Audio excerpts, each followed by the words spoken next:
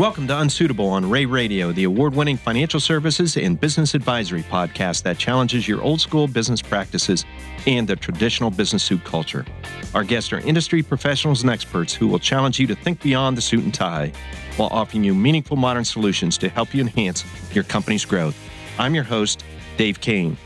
When you employ men and women who are nearing the end of their careers, or those just entering the workforce, in all ages in between, challenges are bound to arise. But that doesn't mean it can't be done and done well. On today's episode of Unsuitable on Ray Radio, we're going to go toe-to-toe with one of the biggest concerns business owners are facing today, and that's how to manage multiple generational workforce. Pat Porter, Vice President of Human Resources at AAA Auto Club, will join us for part 2 of our HR miniseries, which is designed to help employers recruit and retain top employees. Pat is not only a former podcast guest, he's a Ray alumni, and we're really glad to watch as he continues to grow his career and become a community leader. Welcome back to Unsuitable, Pat. Well, thanks for the invite. It's great to be back home again. One of the things before we get started, my understanding is you have one of the best fire pits at your house in the backyard, one of the best in the neighborhood. That does attract guests and visitors occasionally. Now, do you and your beautiful wife, Nicole, ever get to use that, or do the kids taken that over? It's about 50-50. We always like to invite friends, family over to enjoy a little campfire conversations from time to time. With a cold beverage of choice, I suspect? Of course. Good. Well, this generational workforce thing, this ought to go pretty quickly because in my mind, I think one size fits all when it applies to managing the workforce, regardless of your age. So we can just kind of quit there. Am I right on target? Yeah, you've solved the workforce issues that employers face today, no doubt about it. So does one size fit all? There are some companies that's probably the method of operation. You'd like to think that's the case, but in today's challenging economic times, also the fact that individuals need to work longer, maybe their 401k retirement plans took a bit of more of a hit through the recession, so you got folks working longer. But no, this is the first time ever in the United States that you've got 5 generations of individuals working. So that brings 5 generations, and we've got labels for each generation. But that brings about, a whole different conversations, work ethics, skills, knowledge, and experience. So we're going to talk about all 5 generations a little bit today. Exactly. Oh boy, this is going to go longer than I anticipated. I got to get out of here. I got a tea time here coming up. I better call and push that back. Yeah, you might want to get the second 9. So let's look at. I guess it's the greatest generation. And that's the folks that were born before 1946. You got it. And those folks are entering the workforce again. Well, and they're staying in the workforce. So, these are the folks that bring a strong work ethic and, are contributing and don't quite want to leave the workforce. Their lifestyles are longer. They want to stay contributing because they've provided so much. And so employers love to have them around, right? Their commitment, their customer service is fully engaged and they get the missions of the organization. So they want to stay in the workforce and employers want to keep them. Not to stereotype, but are those the greeters at some of the big box stores? Could be, but I can tell you at AAA Ohio Auto Club, we have a call receiver who's 93 years old. 93 years old, and she is as reliable as the day is long. She brings the energy and the passion when it comes to servicing our members. That Barb is the one you want answering the phone. Oddly enough, while I was here at HR Director at Ray & Associates, we celebrated one of our associates celebrating 50 years of service. At AAA, we in 2 months are going to celebrate one of our store managers experiencing 50 years of employment with the same organization. Now, I think that's an anomaly. We're not going to see that every day, but you're going to continue to see this generation in the workforce as long as they can. To backtrack a little bit with the Auto Club, how many employees do you oversee? So I have a team of 16 in human resources, but the organization is made up of 600 associates throughout Ohio, represent about a third of Ohio. We have more than 50 locations that our workforce is out servicing our members from.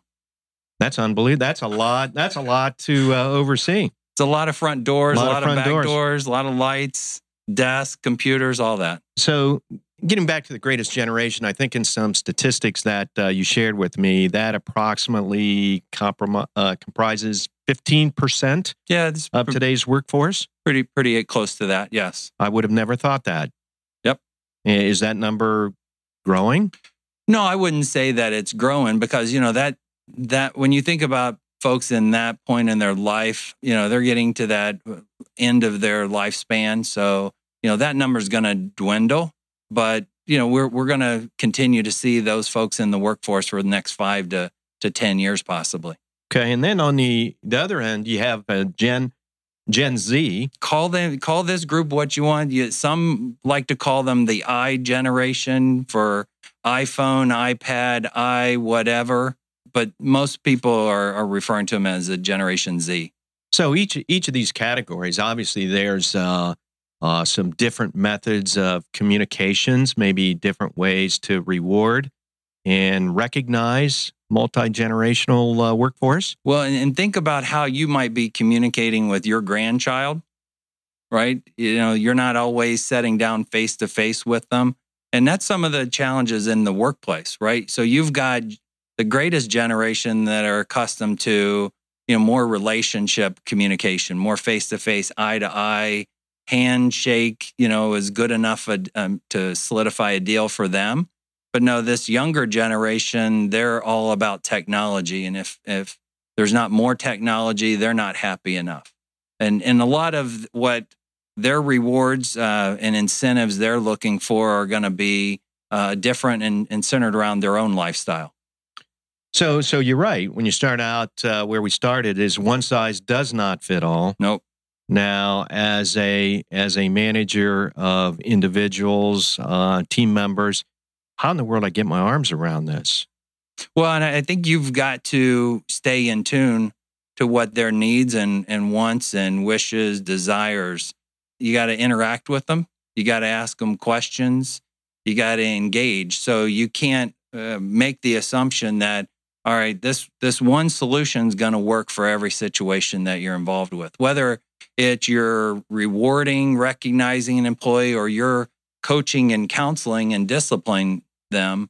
You've got to, I think to be most effective, you got to be in tune to what works best for who they are. Is there training out there that will help employees deal with fellow employees?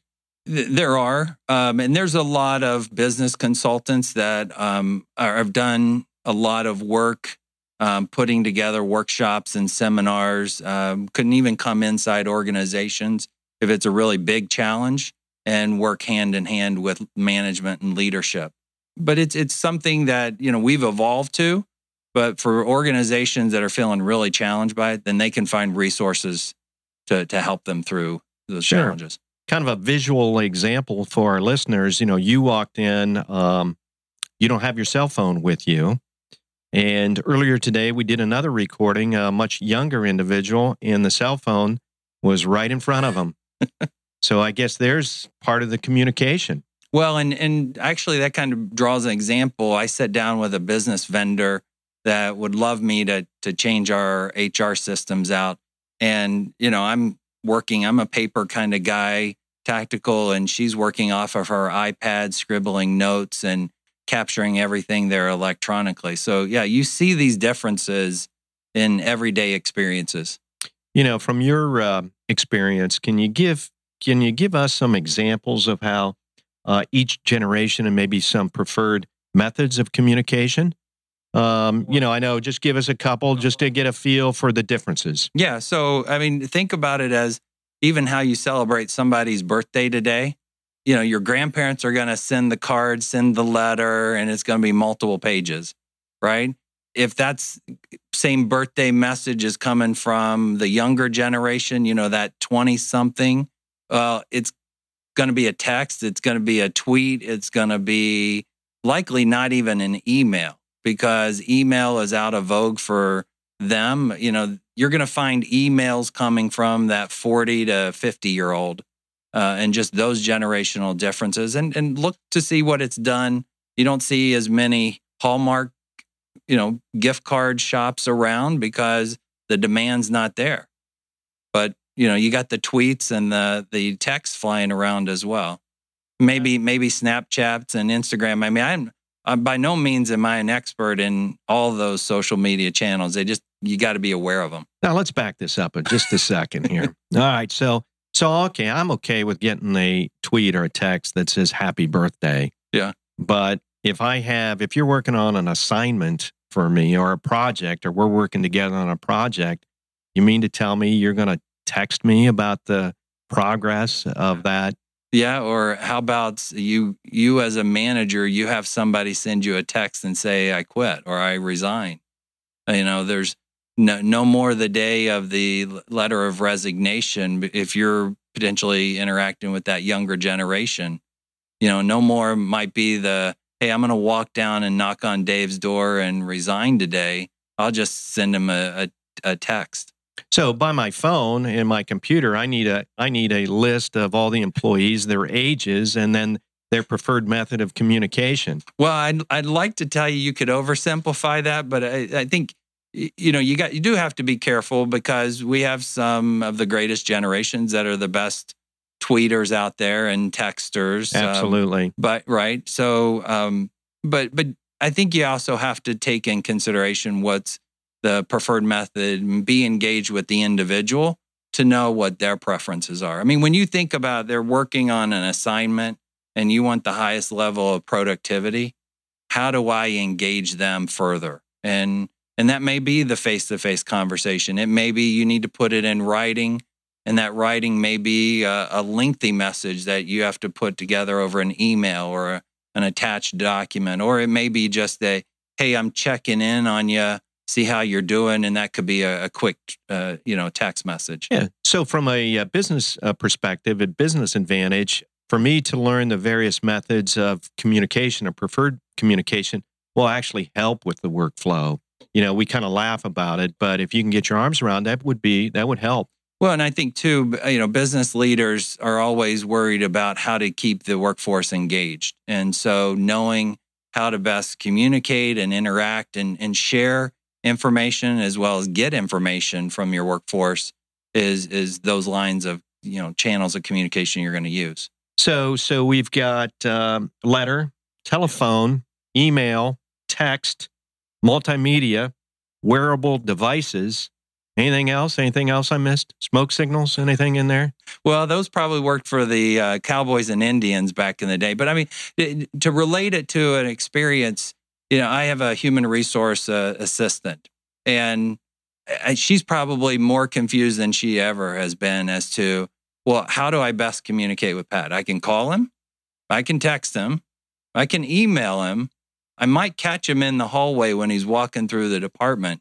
And we had a situation the other day where, unfortunately, paramedics had to come in and assist one of our employees that was having a health situation.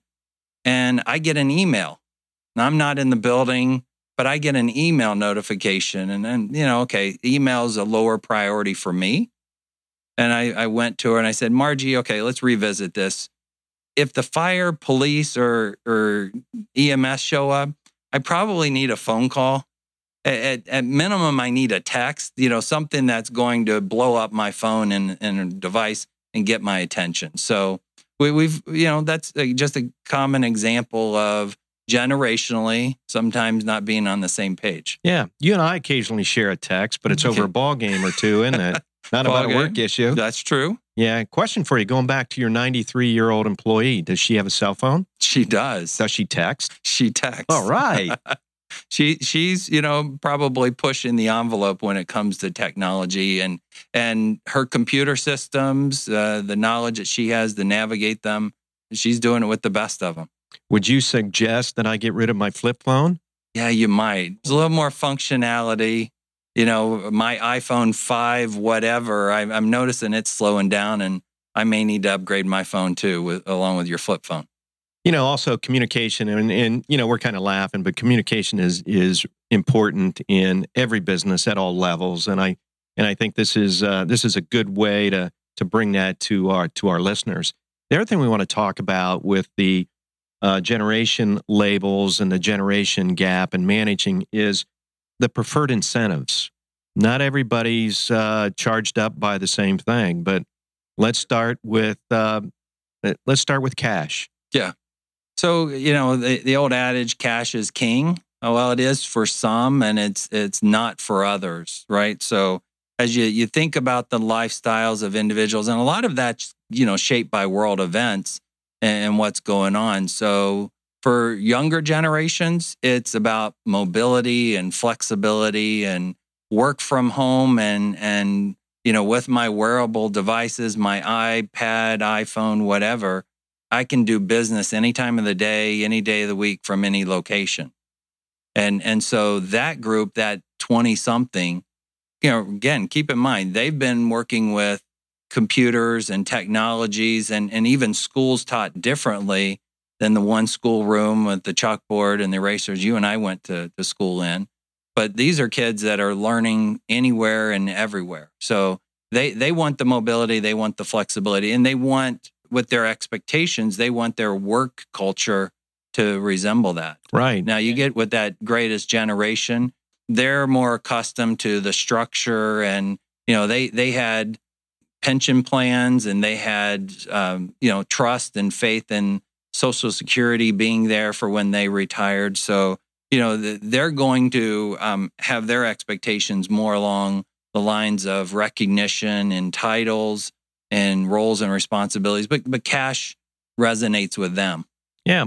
Well, to be a player in the HR world and make sure you're attracting and retaining the top talent, you have to be flexible and be able to communicate with the employees that want to be flexible, work outside the office. If you want to be fully staffed and get the top talent that's going to, help your business be sustainable and grow. Yeah, that's how the whole employment arena has changed through the decades. Now, it appears that, we're going to be in this good economic times for some cycle to go, with unemployment continue hovering around in Ohio 3 to 4%. So you have to think outside the box. You have to be a bit more flexible. Doesn't mean you have to give away the checkbook, but you've got employees that are with different expectations and want to be treated differently. What about dress code? You don't want to answer that question? No, come on, you got to answer that question. Well, I can answer the question. You're going to align your policies and programs for the employer. And why I chuckle is, the organization I'm with, we're a bit more conservative. So we have a strong brand, a national brand that's recognizable in the AAA logo. So our members have a certain expectation. So we tend to be more uniform, like displaying the logo, a bit more business professional.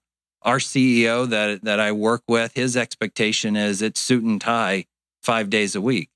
At Ray and Associates, it was a bit more relaxed, certainly still professional and presentable to the clients. So I had to kind of remind myself how to tie a tie. Tie again. I maybe needed to go buy a few more dress shirts and a few more ties. Yeah. I think you'd look good in a bow tie. That might work for you. I have tried a bow tie before. A little side story about dress code, maybe to add some humor to this. So in changing my employers, my daughter, so a high school senior and college sophomore, said, "Dad, come on, you got to get with the times. You got to change up your sock game." Your socks? My sock game. I didn't know that you could have a game with socks.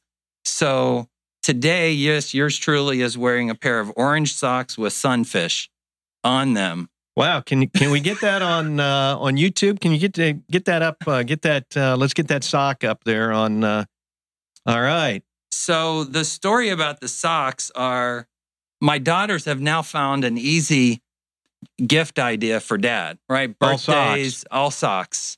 So I might have a pair of socks that are monsters. I might have ice cream cones, sunfish. You just never know what socks I might get on.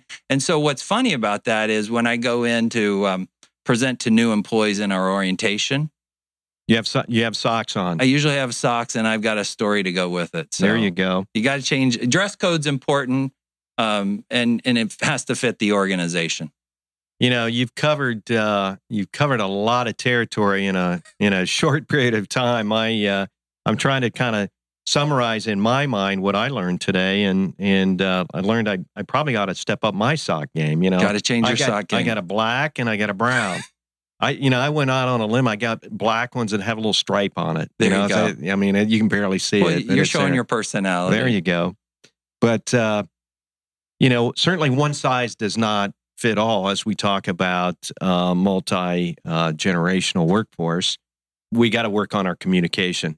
I mean, again, I think you've explained how important that can be between the various different levels. And if we do that, I think as an organization, you're going to be able to maximize workflow and have a better organization if you can recognize that. So this didn't exist 10 years ago. This didn't exist 5 years ago. Right. So you've done a great job of bringing that to the table on this podcast. So our guest today has been Pat Porter, HR Director for the Auto Club of West Central Ohio, I guess, or Pretty Central close, Ohio. Yeah. And overseeing 600 plus employees. Well done. I'm really proud of you as a Ray alumni. Thank you. Thanks again for joining us on Unsuitable today, Pat. The generational debate continues to be one that all employers grapple with. I think you brought some interesting insights along with your socks to our audience. Listeners, if you haven't already done so, be sure to go back and listen to episode 93 with Desiree Lyon, which is part 1 of our HR miniseries. Hopefully, between these 2 episodes, you have some new ideas and strategies that will help you recruit and retain top talent in your business. And don't forget, we always offer a variety of great resources on our website at raycpa.com podcast. Check it out. And if you are just joining us on Unsuitable and like what you hear, go ahead and take the next step and subscribe. You can find Unsuitable on Ray Radio nearly anywhere and everywhere. Till next time, I'm Dave Kane, encouraging you to loosen up your tie, think outside the box, and wear crazy socks.